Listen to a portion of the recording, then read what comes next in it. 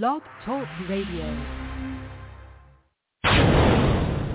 Tune in to the hottest sports talk show on Never Had It So Good Sports Radio. Join us weekdays at 7 p.m. Stories about players and coaches of all levels. We make it easy to talk sports.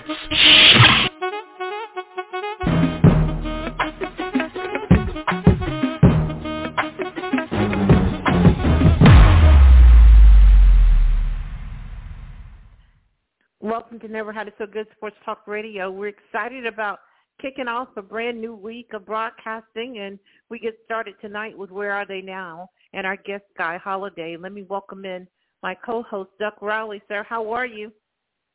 I'm doing well, Princess. I was waiting on it. I was sitting back waiting on the music, but okay. Yeah. You know, I thought about it 30 seconds ago that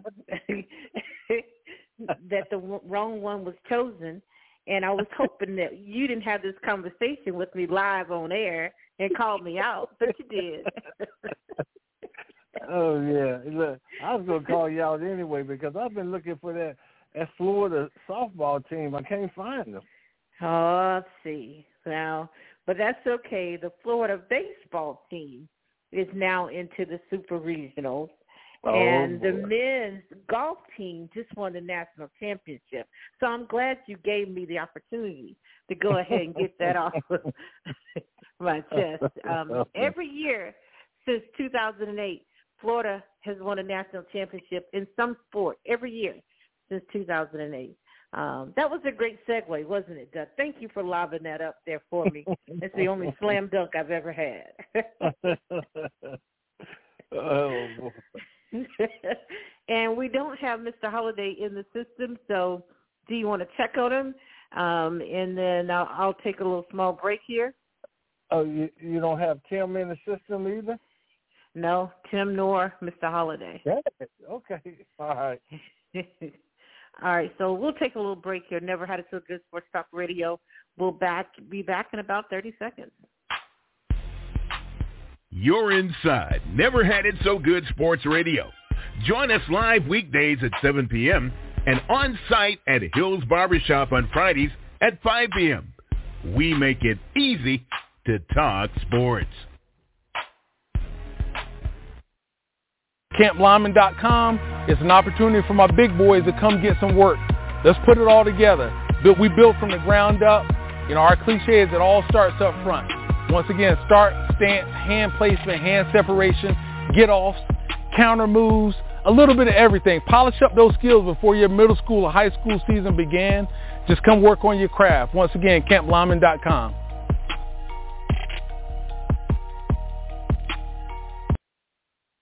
You're inside Never Had It So Good Sports Radio with Princess Cooper, Tim Moore, David the Duck Riley, Jason Collins, Shoshana Cook, Brittany Jones, Travis McGee, Eric Scott, and Kevin Walker.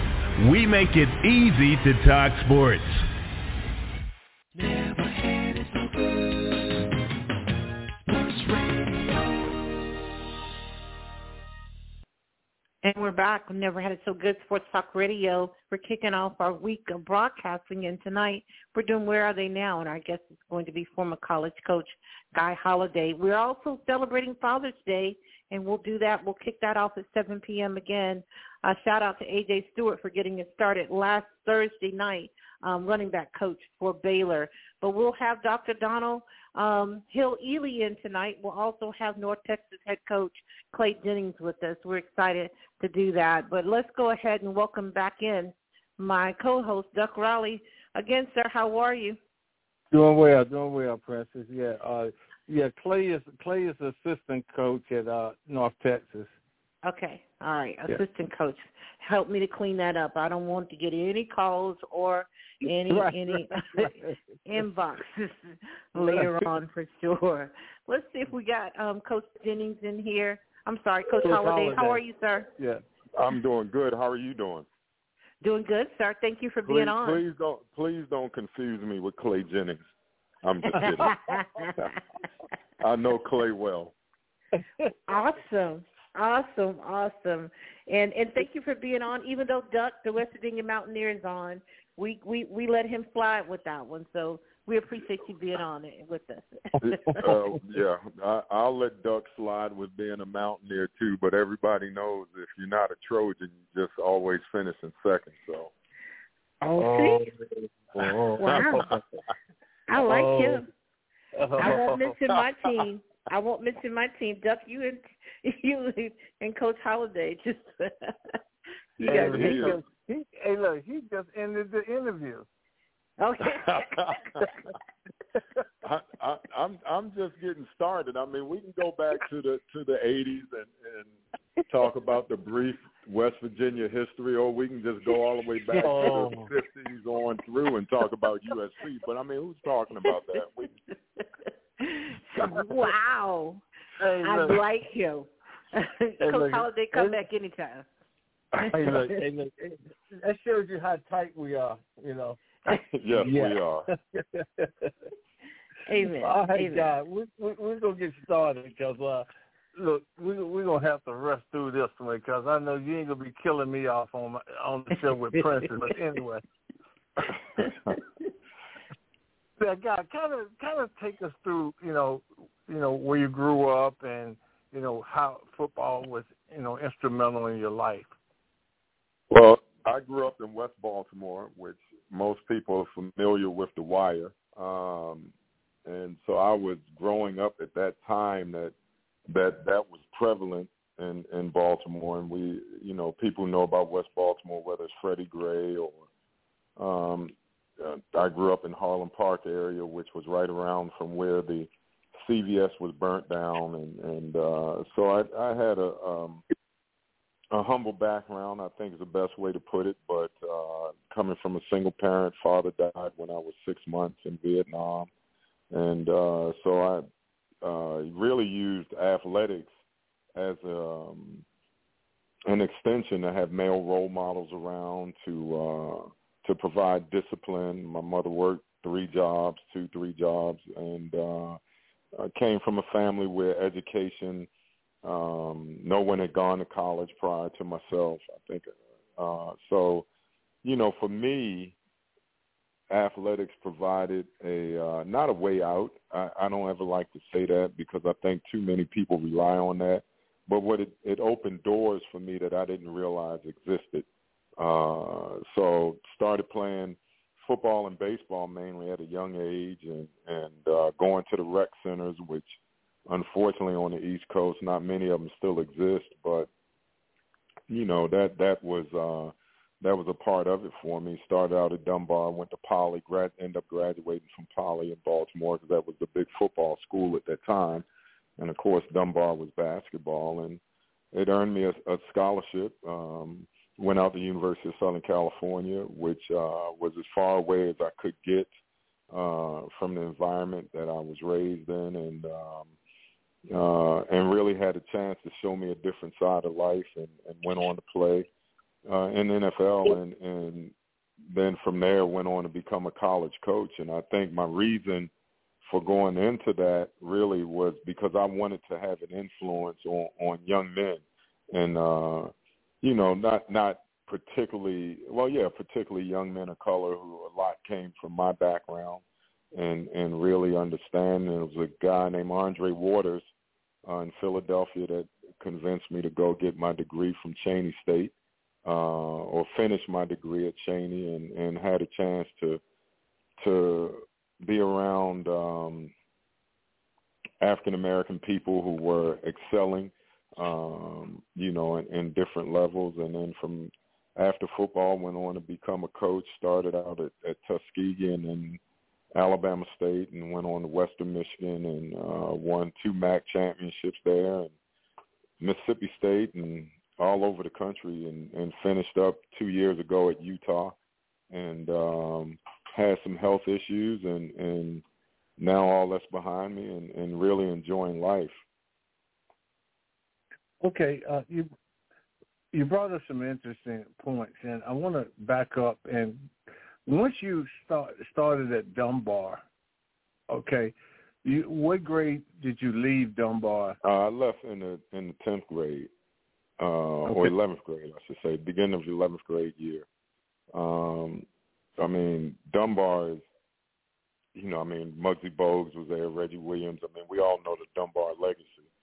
And right. They were great basketball players. And honestly, it was a ways from my house, so I had to catch the bus. And so I went to Poly, where I still had to catch the bus. But Poly was a big football school. Mike Pitts and, I mean, Brian Baker. There's so many different great high school football players that came out of there. Okay. But Guy, when did you realize that you might have the potential to go to the next level? I don't know if I ever really realized it, Duck. I just, when I was a little kid, and I still have the paper, back then, and I can say this because we're the same age, they taught handwriting. And one of the things that they all asked you, or writing class, or whatever it was, they all asked you, write 3 things that you wanted to be in life. And I wrote football player, football player, football player. So it wasn't really that I realized that I could. I just didn't know any other thing that I really enjoyed doing. And, and so I think as I got along, when I got to the 11th grade, I thought, okay, and college people would come around and man, I didn't even know going to college was a possibility. And then one of the assistant coaches kind of set me down and said, you could go to college. And I went home and I told my mom, and she said, we can't afford for you to go to college. You're going to have to go get a job. And then when people started talking about you get a scholarship, then I got really focused. My mother was working hard, and I always knew hard work, and I think, that's one thing that you learn in sports. You get out of it what you put into it. And so I watched my mother work hard. I never said, I'm going to be a football player so I can take care of my mother. That never really entered my mind. What I saw football as an opportunity to do was to be like people I wanted to be. I grew up watching Glenn Doughty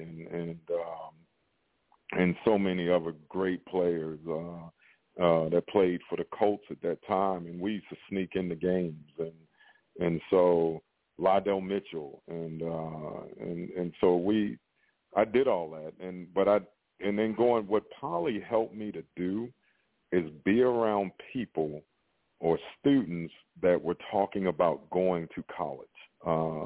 Honestly, and having college fairs and things like that. And I was like, hey, this is pretty cool.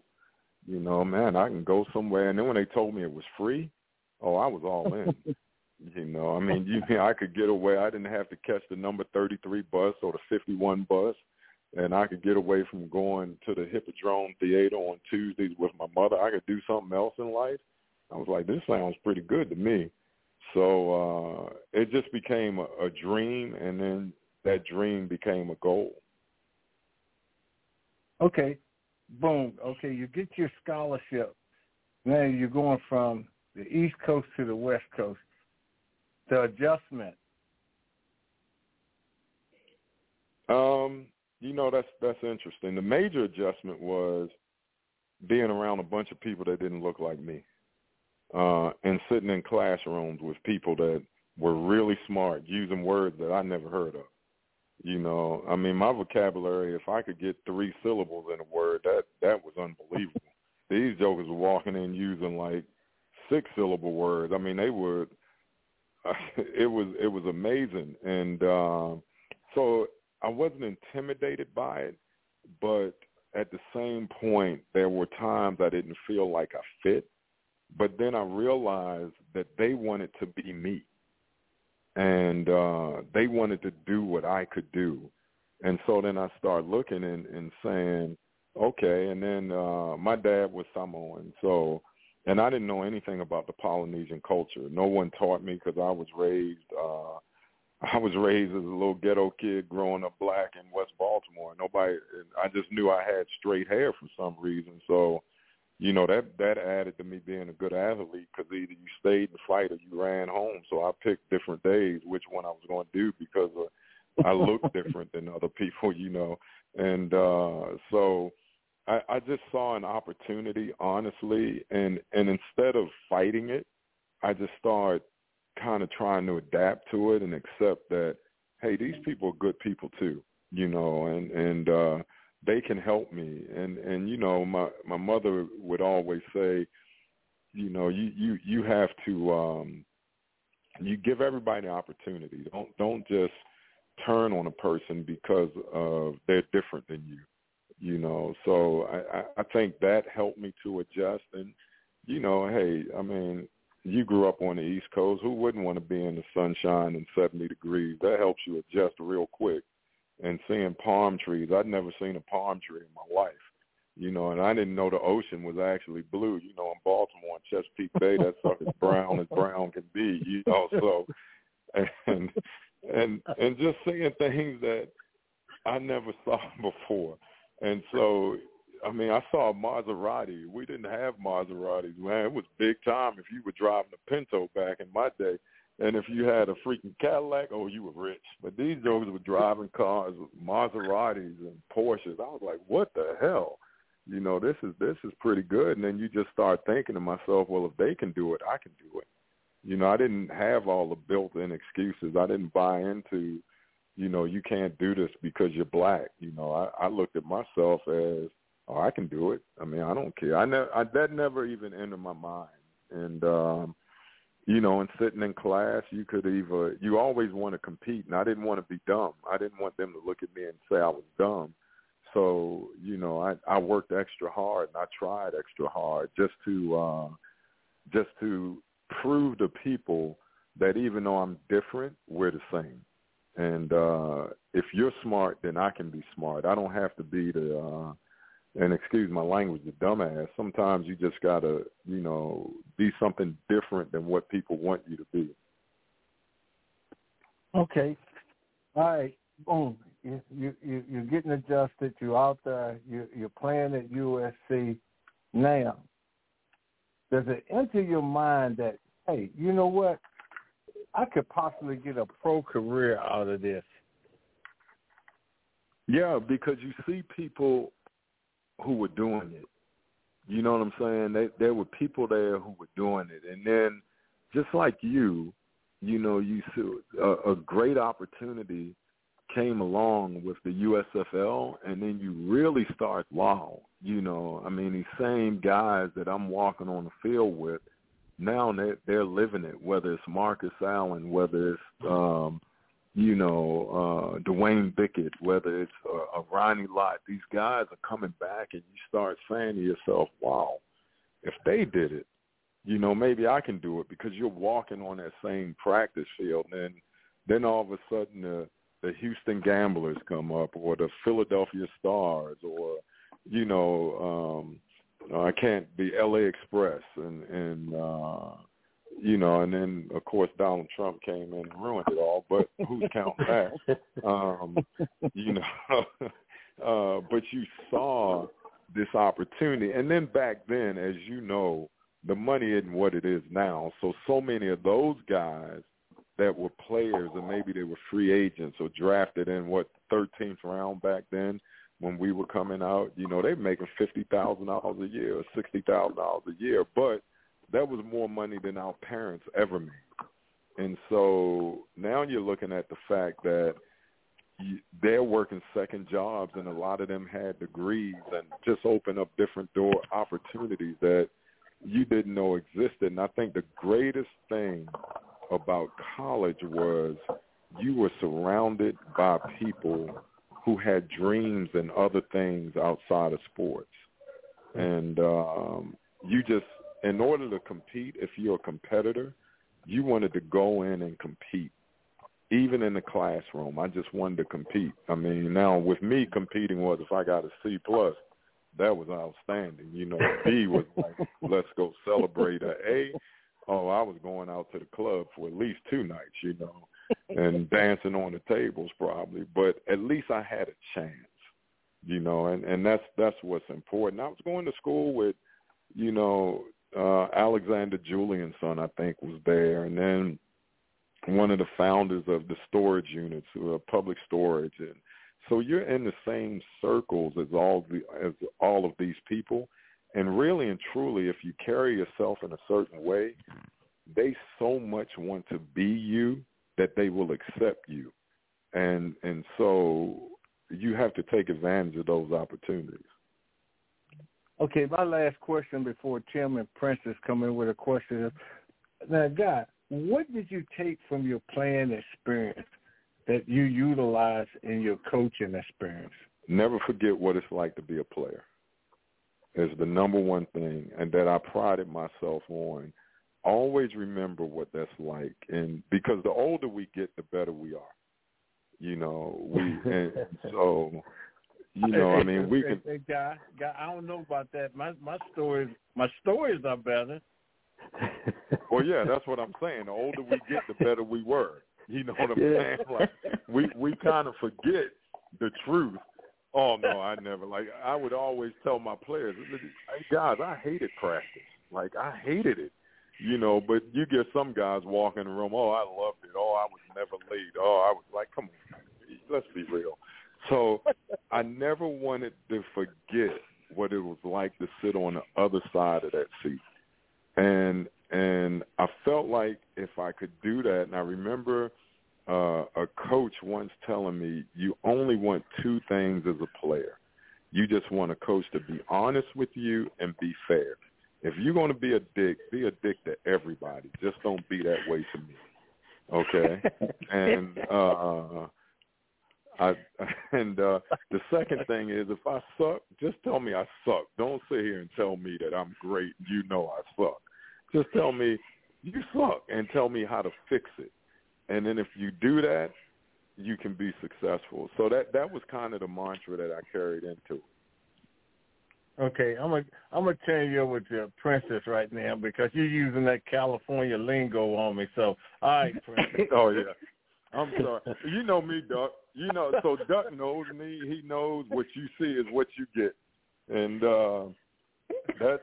I'm sorry if I don't use the proper language. That's why I never ran for public office.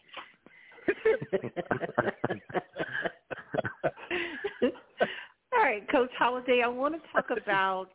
Hey, Princess, let me apologize to you for my past language. But hey, you've talked to plenty of coaches. I know some of them are a lot more politically correct than I am. But at least you're going to hear it how you need to hear it. Thank you. Apology accepted. Let's talk about recruiting versus recruiting when you were in college and being recruited to how it is now and the glaring differences. Can you give me some?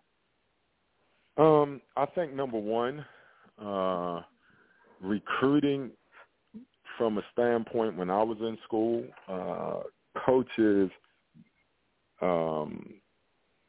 they spent more time trying to get to know you, trying to impress your parents, because back when I was coming out, your parents were a major part of the decision. What I've seen is parents saying nowadays, it's his decision. And I can tell you, coming out at 17, 18 years old, I wasn't prepared to make that decision. If I'm coming out at 17, 18 years old, I'm going to make a decision based on what feels good or who tells me the best lies. Okay? Coaches, when you're recruiting, let's be honest. When you're out there recruiting, there's a fine line between being a car salesman and being honest, and so when I was coming out, players were getting paid now. I mean, Marcus Dupree and, a lot of players got paid and people looked out for you. They took care of you. But my mother said one thing to a coach, and I won't mention a coach's name, but she said, my son will never be for sale. Because the only thing you pay for manual labor, and then you run them off when they're physically done, that's called slavery. And she said, so I'm not going to sell my son. And so that mattered to me. And when I was on the road recruiting, I never sold anybody, told them that they could come start. I never believed in that. You got to earn it. You earn your way. And that's just how I was raised. And nowadays, what I see, and one of the things that when people ask me to get back in after being out a year and a half now, and I just, it's not the same game. Kids don't have to earn it anymore. Now they're making $1 million and they haven't touched the field. I can't grasp that. So I get that's fine that they deserve to be paid. I'm not going to argue that point. I mean, people have been getting paid for a long time behind college sports, and the majority of the money has gone to the universities and the coaches, and, you know, the kids had the right to earn a degree. So now, instead of people doing academics or, you know, even graduation, now what's being sold is, hey, come make $750,000, which we don't have contracts, so we don't even know if the player ever gets the money that's promised to him. And we know there have been instances where that hadn't been fulfilled. I think back when I was coming out, when I first started, you'd go to the high school as many times as you wanted to. Back then, even though you weren't supposed to, coaches would sit out front of your house. They would follow you to high school on signing day. I'm sure Duck remembers when coaches could be at your high school when you signed. And hell, if you were good, really good, I mean, there was 4 or 5 coaches sitting at the high school waiting to see who you signed with. You know, now the rules became more stringent, and I felt like better. And then when social media hit, there are no rules. Yeah.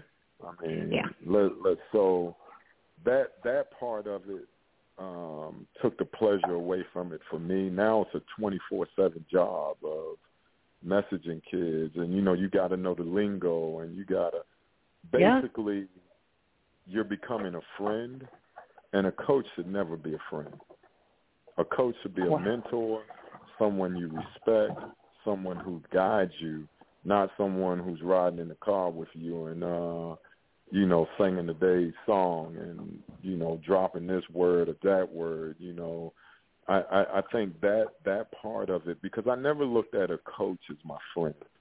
I looked at a coach as my mentor, as someone that could give me guidance and help me achieve. Okay. We're going to have to leave it right there, Coach Holliday, and get you back. Tim Moore, do you have anything, maybe a quick 30, 40 seconds here? No, I'm just enjoying this conversation, and I'm hearing what he's saying about a lot of parents now allowing kids to make decisions on things that they're not at that age prepared to make a decision on. I just sort of related to my father, who was a minister. One time he was speaking, and he talked about going to church and how the younger generation doesn't go to church very often anymore, and unless their parents, they tell their parents whether they want to go. And he said, when we were growing up, my parents made up my mind for me. I didn't make up my mind whether I was going to church. All I needed to know that wasn't an option. Is it you Sunday? Sat there from 11 to 3, right? Yeah. All I needed to know is it Sunday?